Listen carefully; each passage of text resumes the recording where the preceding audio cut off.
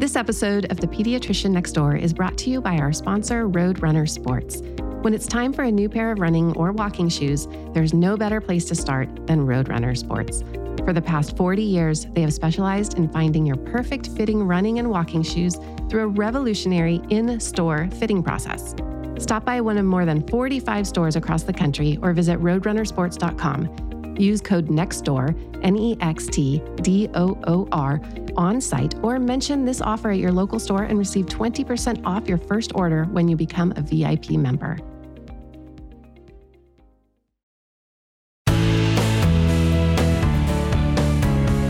A couple of weeks ago, I had 2 teenage girls come in for their sports physical during the same week, and both of them had relatively normal weight, so I wasn't that worried about them, but I always ask girls if they're getting their periods, and neither of these teen athletes were getting their periods. And that is a sure sign to me that they're not eating enough calories to make up for the amount of energy they're expending in their sport. We call this an energy imbalance. Doctors, we call it functional hypothalamic amenorrhea, meaning you're not getting your period because your hypothalamus isn't doing its thing, but that's because you don't have enough energy. So it's also been renamed relative energy deficiency in sport, and we call it that because all these other names are so crazy. It used to be called the female athlete triad, and you might have heard of that. On the other end of the spectrum, we have young kids coming in, and their parents are telling me their 7-year-old is begging for an energy drink or a sports drink. And they want to know, is this okay? Can they drink it before soccer practice? And yes, hydration is very important. But these energy and sports drinks are not the best hydration or the best nutrition. No matter what age your kid is, if they're playing sports, or even if they're not, you're going to have questions about nutrition, but more specifically in your student athletes. What can you give your student athlete to eat and drink to keep them in the game? On today's episode, I'm going to share what you as a parent need to know about sports and nutrition in order to guide your kids. I'm Dr. Wendy Hunter, and I'm the pediatrician next door. I'm that doctor friend you call for practical advice about your kids' health. I mix the science of medicine with the reality of parenting. On the last episode, we talked about how to physically prepare for sports and prevent injuries. And a really important part of performance is dialing in your nutrition and your hydration. It's tough in kids because they're growing at the same time that they're burning a lot of calories when they're working out. So it's really important at this age in particular because you can actually stunt your growth if you're not getting in the right nutrition. And for girls, they can actually get osteoporosis later in life if they're not adequately building bone at this time. First, I want to talk about macronutrients. That's things like protein, carbohydrates, and fats. Then I'm going to talk about micronutrients, which are like your vitamins and minerals. And then I'm going to talk about specifically what kind of fluids kids need for hydration. I'm also going to talk about what, when, and how you need to eat and drink for optimal performance in athletes. Let's start with carbohydrates. So carbohydrates need to be about 45 to 65% of a kid's calories. So roughly half of their foods should come from carbohydrates. And I know that low-carb diets are really popular, so you need to be very careful as a parent about your influence. We know that kids tend to eat what they see their parents eating, and they are guided by their parents' own diets. But kids need carbohydrates. Compared to adults, they need a lot more carbohydrates. And I don't mean from crackers and bagels and cookies. I mean from good things like whole grain breads, whole grain pastas, and grains like brown rice, farro, and even potatoes. I mean, not potato chips, but just like regular potatoes. Lentils and peas are also a good source of carbohydrates. Kids need carbohydrates just like a car needs gas. It provides like a ready source of fuel for them, a ready source of energy. All right, protein. Protein, this is going to be surprising, only needs to be about 10 to 30% of a kid's diet. It's really easy to get enough protein in your diet without even thinking about it. I know parents worry about this a lot, but even in vegan and vegetarian kids, they tend to get enough protein without really putting a lot of energy into specifically choosing proteins as you traditionally think about them. I know a lot of parents worry a lot about enough protein in the kid's diet. And the truth is, they're looking at their weight or their child's muscle mass, and you do not need to consider this. When you think your child is not gaining weight enough, they usually need more calories from carbohydrates and fats, not so much from protein. You really can stick to that like 10 to 30% of their diet being protein. They do, on the other hand, need about 25 to 35% of their diet to come from fat. You need to avoid saturated fats, so read labels. Fat actually helps to absorb vitamins, and it helps kids to feel full, to feel satiated. So things like olive oil, avocado, and nut butters, those are great sources of fat that help a kid feel full, helps them absorb their vitamins, and just generally helps out. All right, there are 3 micronutrients an athlete needs to pay attention to. I know so many of you parents want to give your kids multivitamins just to have insurance, but the truth is they need vitamin D, calcium, and iron, and they really don't need a whole lot else if they're eating a relatively decent variety of foods. A lot of foods are fortified with vitamins and minerals, so you don't have to think that much about it. I mean, even if you look at a box of pasta, it has a lot of minerals and stuff added to it. So vitamin D is something that almost everybody needs to supplement. It's not in any of our foods except it's fortified in milk. So where we get our vitamin D from is through our skin from the sun. So every human pretty much needs to supplement their vitamin D unless they're drinking about 16 ounces or 2 big glasses of milk every day. That will get you enough vitamin D. So for the kids who are not drinking vitamin D, or if you think they're drinking a different kind of milk, like soy milk, make sure you read the label and make sure they're getting a full day's worth of vitamin D, or just give them a supplement. So calcium, that's the other supplement you need. That is needed for muscle contraction. I know you traditionally think about it for bone, and it definitely is needed to build bone, but also athletes need it for muscle contraction. So calcium might be something you would consider supplementing, but most kids still, again, don't need to take an extra supplement. It's just something you want to pay attention to in your diet. The last one, though, iron. Even if an athlete is not anemic, and if you do a test and their hemoglobin appears to be normal, a lot of athletes are going to have really low iron stores. And we measure that not with a hemoglobin, but with a test called ferritin. You could ask your doctor to do a ferritin test. It's not ever really a bad idea to take a little bit of an iron supplement if you've got an athlete that is just very, very active, because we know that you do lose hemoglobin in your sweat and urine in athletes. So if your child's not eating a significant amount of meat, you might consider an iron supplement. Next, let's talk about hydration. I know there's a lot of drinks out there, but the right one to choose is almost always going to be water. You want to drink about 2 hours before physical activity. So have your kid drink somewhere between 13 and 20 ounces of cold water before they work out. And cold water is actually absorbed much better, so that's why you want to choose that. And then if they're in a really sweaty practice or while they're on the playing field, you do want to aim for drinking about every 20 minutes. And so something around 4 to 6 ounces of water every 20 minutes while they're playing. That's my next suggestion. And in kids who are playing for less than an hour, plain water is fine. You don't need to give them any rehydration fluid. If a kid's playing over an hour, they will probably need a drink that has a little bit of sugar and salt in it, because our body does absorb water better if you have sugar and salt in it, and because you are maybe losing some electrolytes once you've been playing for an entire hour. So my recommendations there, I like watered down apple juice. I think Gatorade, and I'll probably say this 1,000 times, is just as bad as soda. I hate Gatorade. It's way, way, way too sugary. Other good options like coconut water is great. And then if you can handle doing this, I would recommend making a homemade drink. So you want to take a ratio of, 20 ounces of water, and then you mix 4 ounces of a juice, something like cherry, and I'll come to that later, or orange juice, or you can squeeze lemon and lime into the water, and then add 1 teaspoon of honey and 1/2 teaspoon of salt. So that's 20 ounces water, 4 ounces juice, 1 teaspoon honey, 1/2 teaspoon salt. That is going to be your pretty close to your ideal concentration for a rehydration fluid. Again, Gatorade, I'm not a huge fan, but if your child really, really wants to have Gatorade, you can buy the Gatorade powder and mix it with water and just mix it a little dilute so you have a little bit more water than Gatorade. And that is something I can get behind, I think.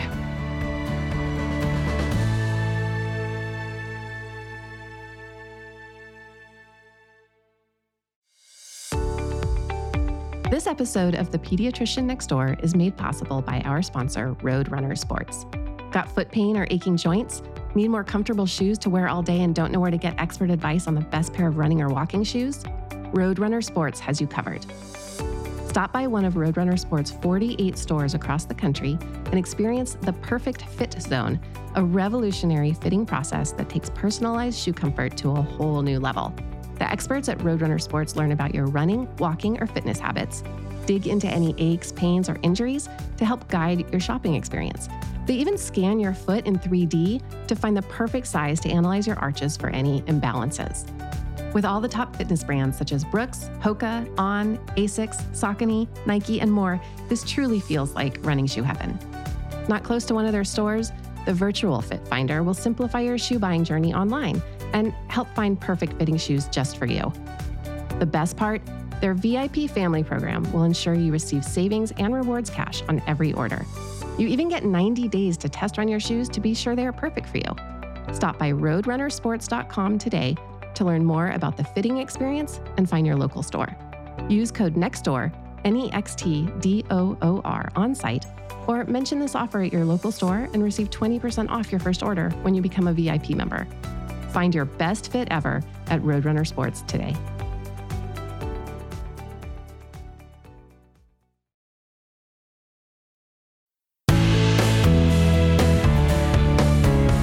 My next favorite thing for hydration, though, is whole fruit. When you eat fruit, you naturally get a ton of water, but there's also electrolytes in there and like magnesium, potassium, things you need. There's also antioxidants in fruit. My favorites here are like watermelon. Watermelon obviously is quite juicy. And both watermelon and oranges, they're filled with potassium, and that can help regulate muscle contractions. So that's a good choice when you're exercising. My other favorite is cantaloupe because it has like a ton of water in it, but it also has potassium and magnesium. And magnesium helps move sugar into your muscles, so it can really power those muscles. Plus, it has vitamin A and C in it. I went to this pediatric sports medicine conference, and cantaloupe was the #1 recommendation from the pediatric sports medicine physician who was talking there, and that really stuck with me. For those kids who don't like sweet foods, and I know there are a few, it's probably like 1% that I'm talking to here, there's a fruit choice for them too, and the choice of fruit is cucumbers. It's like 97% water, so that is going to really rehydrate, and it also contains magnesium and potassium. And then my other really, I think this is like a gem here, is frozen strawberries. Really easy to carry around. They stay nice and cold. You can just throw them in a bag, and they have a ton of vitamin C. Plus, they're very easy to find, frozen strawberries, like year round, so I like that one. So that's what you should eat and drink. Okay, now let's talk about when do you need to eat and drink. I know I talked about drinking cold water 2 hours before a practice. I want you to forget about needing to eat 3 meals a day. Yes, kids need to eat 3 meals a day, but I want you to focus more on they need to eat every 3 hours. So that will be meals and snacks. And lots of kids just snack all day, but just make sure they're getting something in their mouth every 3 hours during their sports season to really keep their energy up throughout the day. Those girls that I talked about at the beginning that didn't get their periods anymore, they would go from lunch until like 9 p.m. and not eat anything. And they had heavy practices, like lots of running in between there. So every 3 hours is my recommendation. So timing wise, I did say earlier that you should drink water about 2 hours before a big event. And you also want to eat 2 to 3 hours ahead of time. That's going to increase your energy stores, and it also will make your stomach a little bit more comfortable. So you don't want your student athlete to be too hungry, and you don't want them to be too full. So you want to avoid high fat foods. Like pizza is a horrible idea to have before a game. Save it for after the game, because high fat in a diet is going to delay the time that it takes your stomach to empty, and that's going to affect your kids' performance.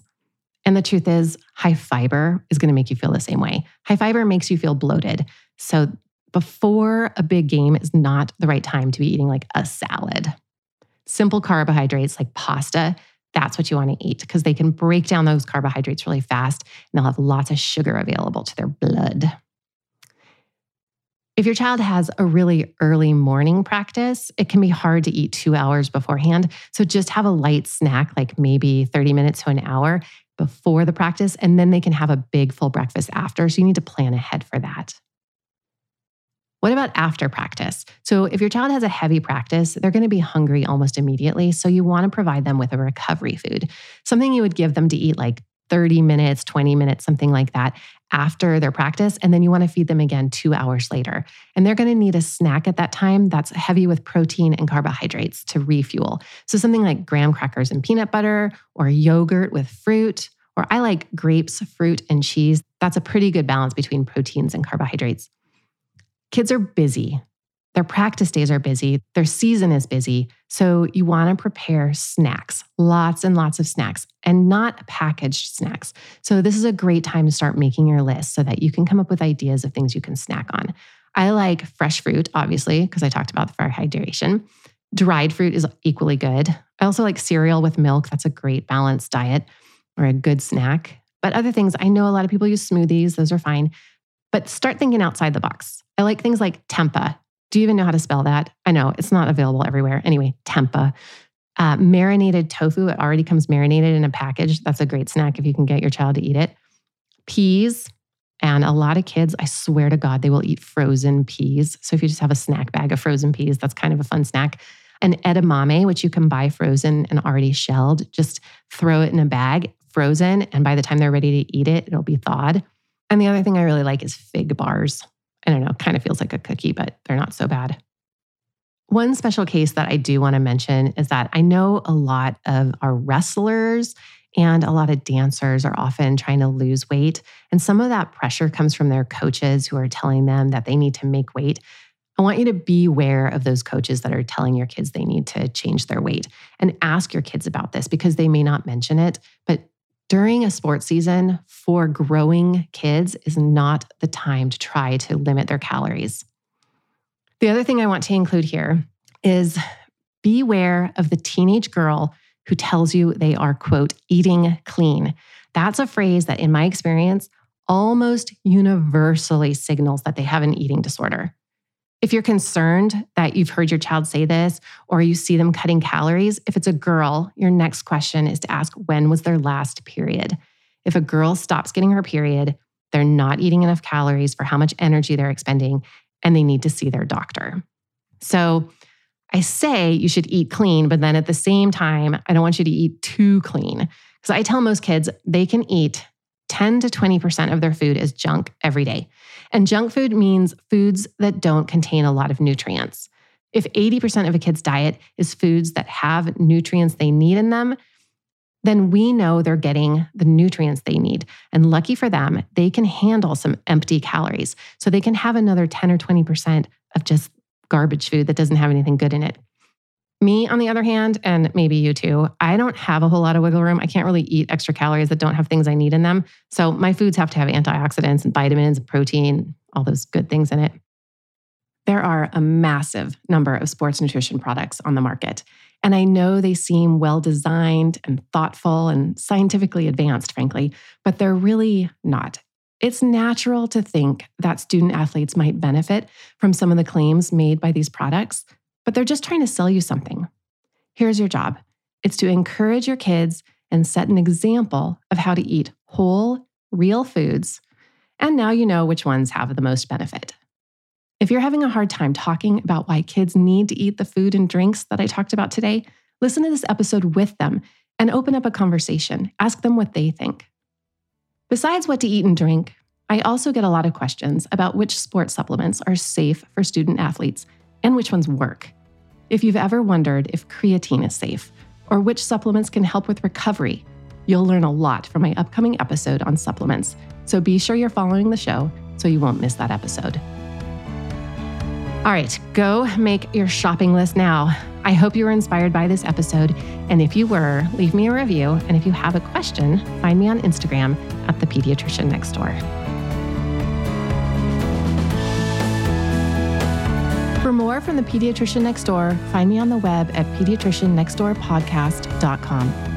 If you've got a question about the weird things kids do, send an email to hello@pediatriciannextdoorpodcast.com for a chance to hear your voice on the show. I'm Dr. Wendy Hunter, and I'm the Pediatrician Next Door. This show is produced by Red Rock Music. Make sure to subscribe and leave a review wherever it is you're listening. I'll be back next time with more.